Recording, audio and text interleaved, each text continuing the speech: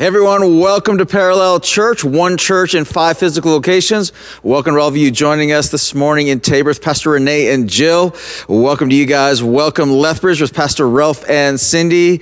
Welcome to Clarendon with Pastor Brian and Heidi. Welcome Okotoks with Pastor Joel and Tanisha. Welcome Lloydminster with Pastor Mike and Carol. Welcome all of you joining us online with Pastor Tim and Jen. And for all of you that are new to Parallel Church and wondering who is this guy on the screen, my name is Pastor Kelly. I'm the lead pastor of Parallel Churches, and I and my wife Joy Lynn are currently on sabbatical. And if you're wondering what is that and why are they doing it, I'd highly recommend you watch a message that I did in March. It's message number 1 in a series called Rhythms of Grace. And in that message, I explain why and what and how. And I highly encourage you to go back and listen to that or watch that message. But today, I get to conclude a message series we've called The Table. And our teaching team has done a great job of setting this up for you. And The Table, I'll give you a little bit of a history of where this came about. A number of years ago, when we first started at the church here, and we transitioned our church into being a church for the unchurched people, and we started seeing souls saved exponentially week upon week. We sat down as a pastoral team and began to decide, it's great that we're seeing converts, but we are called to make disciples. And we really felt the mandate to make disciples. And we started asking, I started asking all of our pastoral team, I said, hey, we're called to make disciples. What is one? And as we began to discuss it, we realized that, hey, as Christians, we have a lot of different definitions and ideas of what a disciple is. And I said to our team at that time, I said, if we're called to make disciples, we should probably be very confident in knowing what one is. We're going to make one, we need to know what one is. And so we started scouring the scriptures and looking for, if Jesus called us to make disciples, he defined what one is. And we came across this verse, which this series has been based on, in 1 John chapter 2. It says this. John says this to the early church, I'm writing to you, dear children, because your sins have been forgiven on account of his name. And I'm writing to you, fathers, because you know him who is from the beginning. I'm writing to you, young men, because you have overcome the evil one. He goes on and he says, I write to you, dear children, because you know the Father. I write to you, fathers, because you know him who's from the beginning. I write to you, young men, because you are strong and the word of God is in you and you have overcome the evil one. Now, this passage is written by the disciple John years after Jesus has ascended into heaven, died on the cross, rose again, ascended into heaven. And he's writing this to the early church, and he's writing to 3 specific groups in the early church: children, young men, and fathers. And as we've already discussed in this series, he's not writing to the children's ministry. He's not writing to the youth group or just the guys in the youth group. He's not writing just to the men who have reproduced. He is talking to them spiritually. And what I love about the Bible is whenever in the New Testament they refer to Christians and they refer to leadership in the church, they always use family terms. I write to you sisters, brothers, fathers, mothers, sons, daughters. And God always uses family terms when it talks to the church. And as in this series, we've already learned that these family terms are talking about spiritual maturity. And the reality is, we're using the analogy of the table and the chairs. The reality is that, that there are 3 groups of people that are in the church. But before we get to the 3 groups that are in the church, in our analogy, we said that there's a chair that is separate and away from the table. And it's not that this person is excluded from the table. The truth is, all of us are invited to the table. The table represents the family of God. The table represents, a family gathering around the table. It represents seats at the table. And all of us, all of you are invited to become part of the family of God. Paul would say this in Romans chapter 8, that all of us are invited to be adopted as sons, as daughters of God, that we're invited. You have the invitation to be invited into the family of God. You don't have to earn that invitation. That's a free invitation given to you by Jesus. But you have to accept that invitation in order to sit at the table. And you have to accept the fact that Jesus is God. And if you haven't accepted that fact yet, we'll give you an opportunity at the end of the service to do that. But I want you to see that all of us, as we go through this, again, all of us are sitting in one of these chairs right now. Whether you're a believer or not a believer, whether you've been in church for all your life or whether this is your very first Sunday, it doesn't matter. All of us are sitting in one of these chairs. The first chair is the one that is away from the table, and it's you sitting in this chair awaiting the invitation. And the invitation is there, and all you need to do is accept that invitation. And once you accept that invitation, you now come and sit at the first chair. And the first chair, as we learned, is the born again chair. This is a term that Jesus used in the book of John in talking to a Pharisee. He says, lest you be born again. And it's interesting that Jesus uses those terms, right? He uses the term born again and as if it's a birthing process. And it really is. It's a rebirth, not physically, not a physical rebirth, but it's a rebirth spiritually into a new life. And it's and it's saying you're now a brand new baby, really, in the family of God when you accept this at the very beginning. Just you birthed into it, you're brand new, a newborn. That's the first chair. And if you remain, and in the word, and the word remains you move to the next chair, which is the little children chair, which is what John is writing to. I write to you, dear children. He's writing to the people sitting in this chair. Those who are in the church, they're at the table, they're part of the family. He says, I write to you, little children. Little children is not a put down. It's not an insult. Come on. I'm not insulting, you're not insulting your kids. I'm not insulting my kids when I'm saying you're just a little child. Like, you don't say that. It's a fact. When they're young, they're little children. And the same thing, when you're young in the faith, it's not a put down. It's not a slam at all. It's just saying, hey, you are little children. When John writes to them, he's not insulting the new believers. He's just saying, I write to you, little children. Well, what do we know about little children? Little children are completely dependent. They're completely dependent on their parents to feed them, to clothe them, to protect them, and to look after them, to nurture them. And this is in the same way when we're first born again, and we're, first newborns in the faith, we are dependent on someone else to feed us, the truth, to feed us the word, to teach us how to pray, to teach us how to connect with God. We're completely dependent on the pastors to preach and to give us that, and that's how we feed. We're dependent on somebody else to lead us into worship because that's how we worship. That's the only way we know how, and we are little children, completely dependent.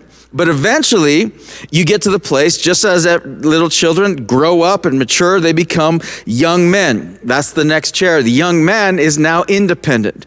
And as John wrote, I write to you, young men, because you are strong in the word. How did they become strong in the word? They were able to feed themselves and nurture themselves. I've got young people in my young men, two teenage kids in my house right now, and guess what? They're not required on me to spoon feed them anymore. They are very capable of feeding themselves, and they have the ability to feed themselves. They're strong in the word. That's where you mature, and you're able now to feed yourself the word. You're able now to lead yourself into worship and lead yourself and to pray on your own, and you're not needing anyone else and dependent on anybody else. You're now independent in your faith, and we all get to this place if we remain. Then the last chair, and John writes, he says, I write to you, fathers. And he's not just writing to the men who reproduce. It's interesting. He just says, I write to you little children. I write to you young men. He doesn't say, I write to you old men. He says, I write to you fathers. Well, what makes a young man a father? What makes a young man a father is that they reproduce.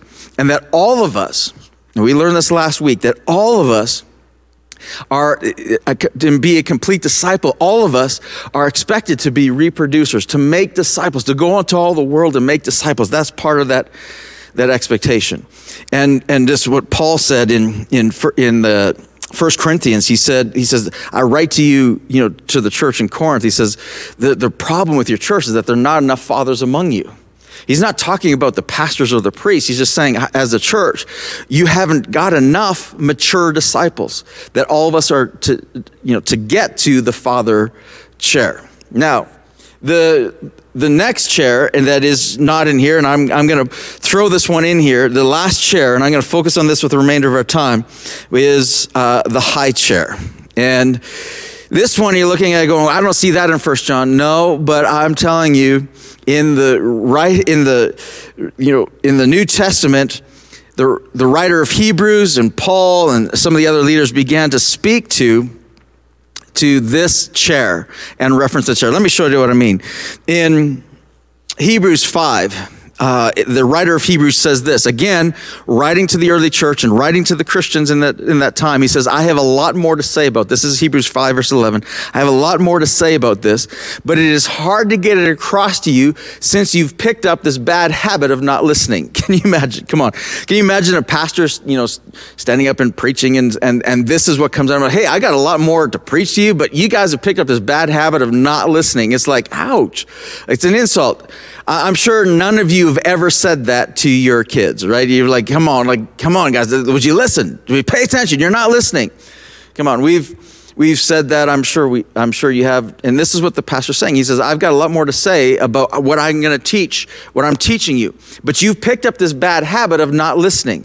Then he goes on and he says this, by this time, you ought to be teachers yourselves. Okay, so when we look at our table and chair, he's writing to this, and this is why I put the high chair right beside the Father's chair, because he says, by this time, I'm writing to you, by this time you should be leaders, you should be teachers, you should be fathers yourself. He says, yet I find you need someone to sit down with you and go over the basics on God again. Starting from square one, baby's milk, and when you should have been on solid food long ago. So in other words, he's saying this.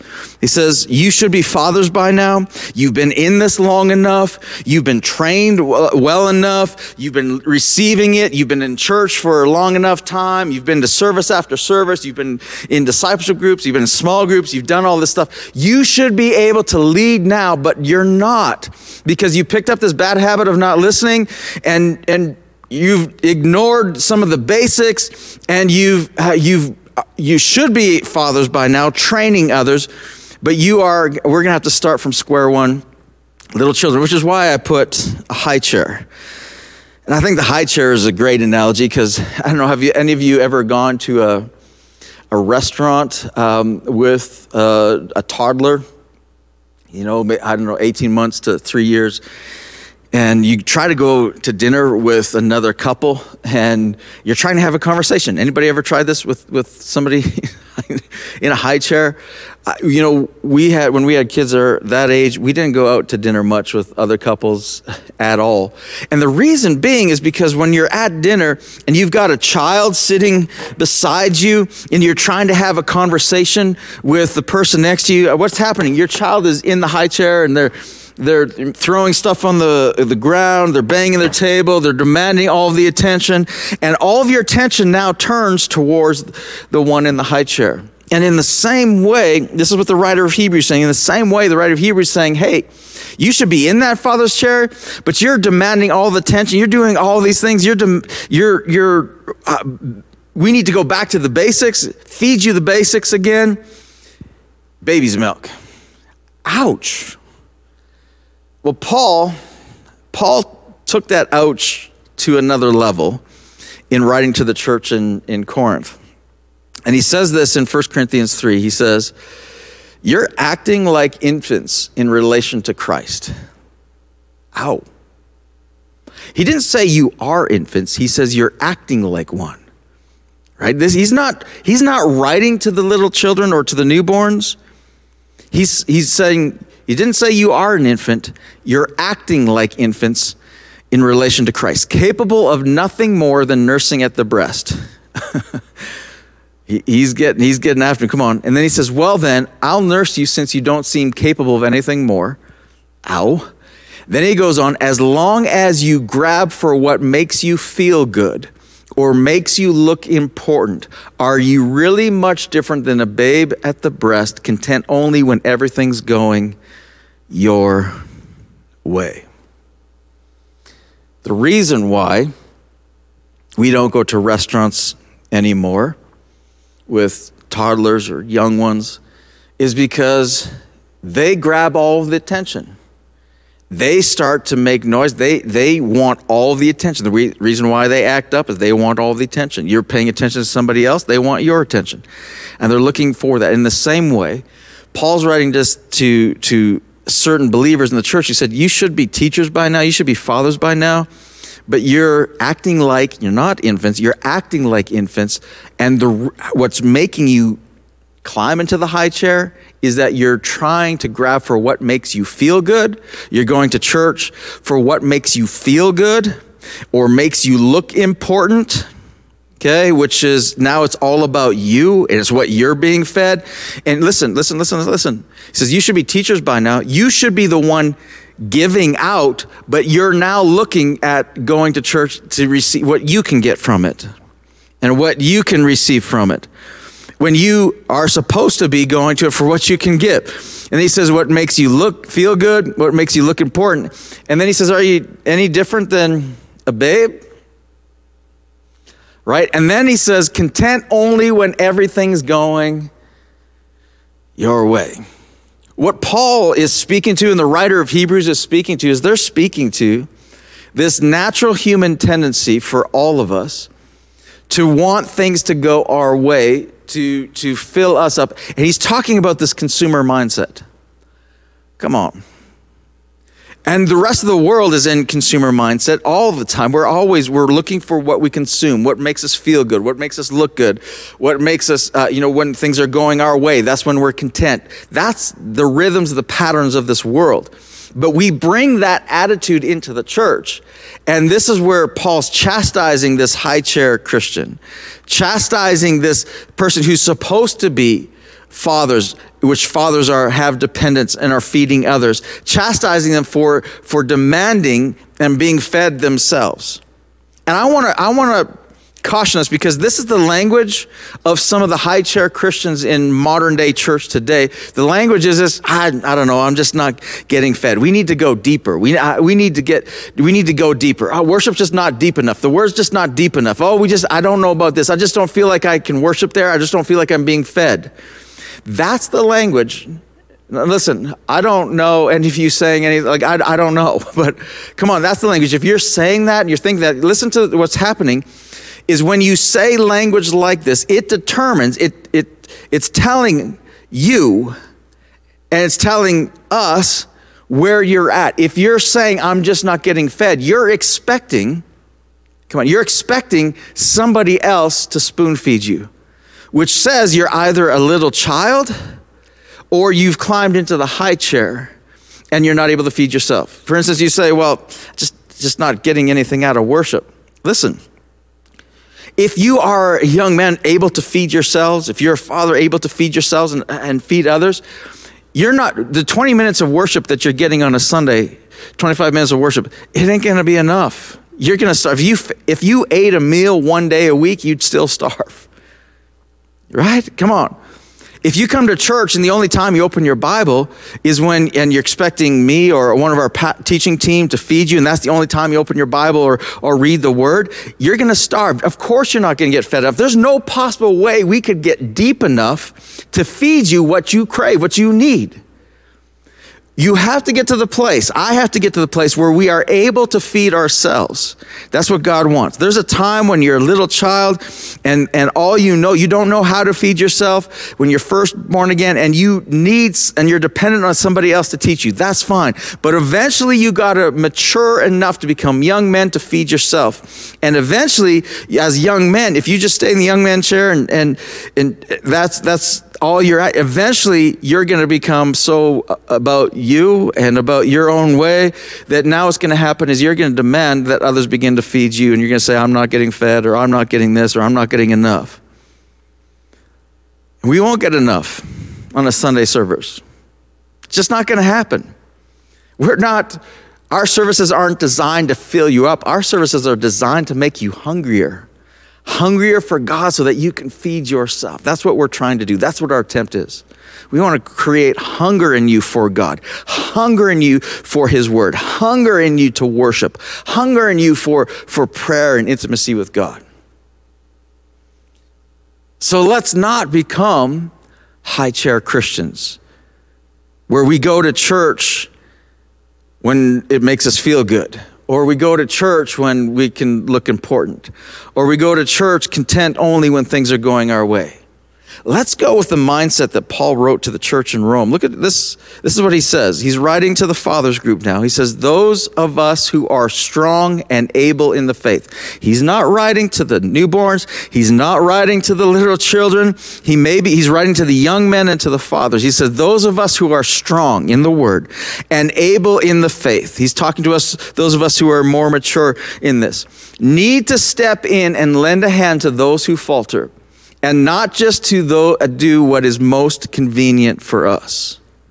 In other words, he says, you're not supposed to just be there when it's convenient for you and it's all about you. It's not about, like he's saying that, no, those who are strong and able of faith, you need to lend a hand, be willing to lend a hand. And then he says this, and I love this. He says, strength is for service, not status.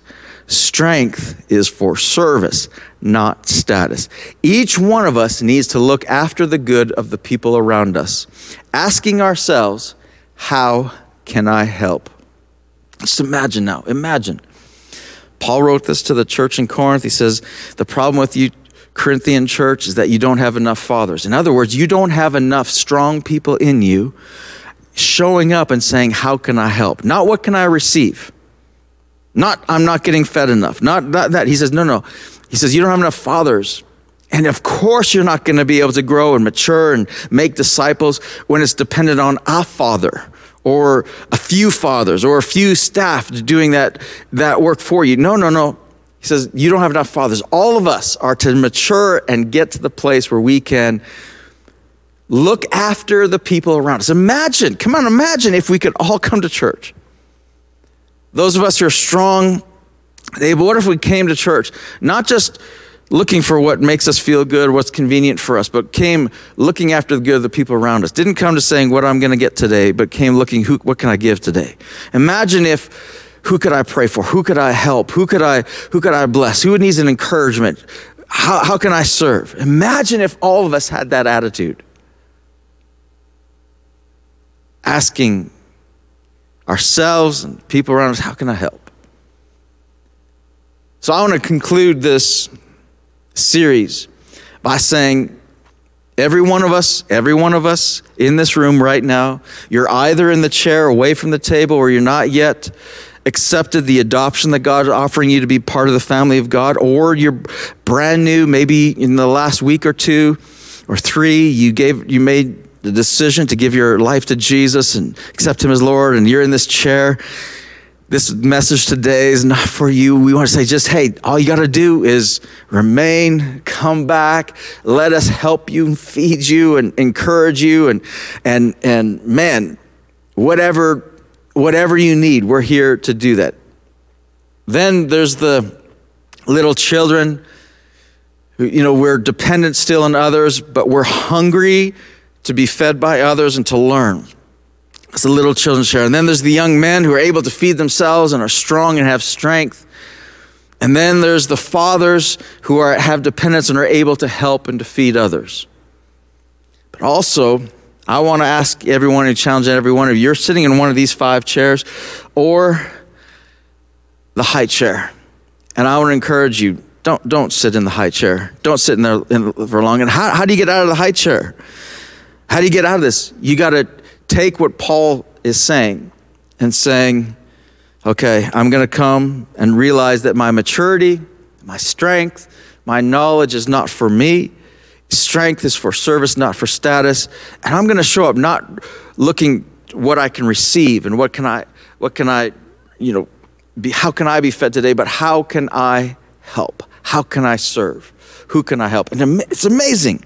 What's amazing is as you feed others, you yourself are going to get encouraged and fed. Because here's the truth. Fathers, mothers in the faith. Fathers provide for others. Fathers protect the church and others. And fathers prepare. That's the nature of fathers. So each one of us, come on, that's our goal, to mature as disciples, to get to that chair so that we can provide, protect, and prepare.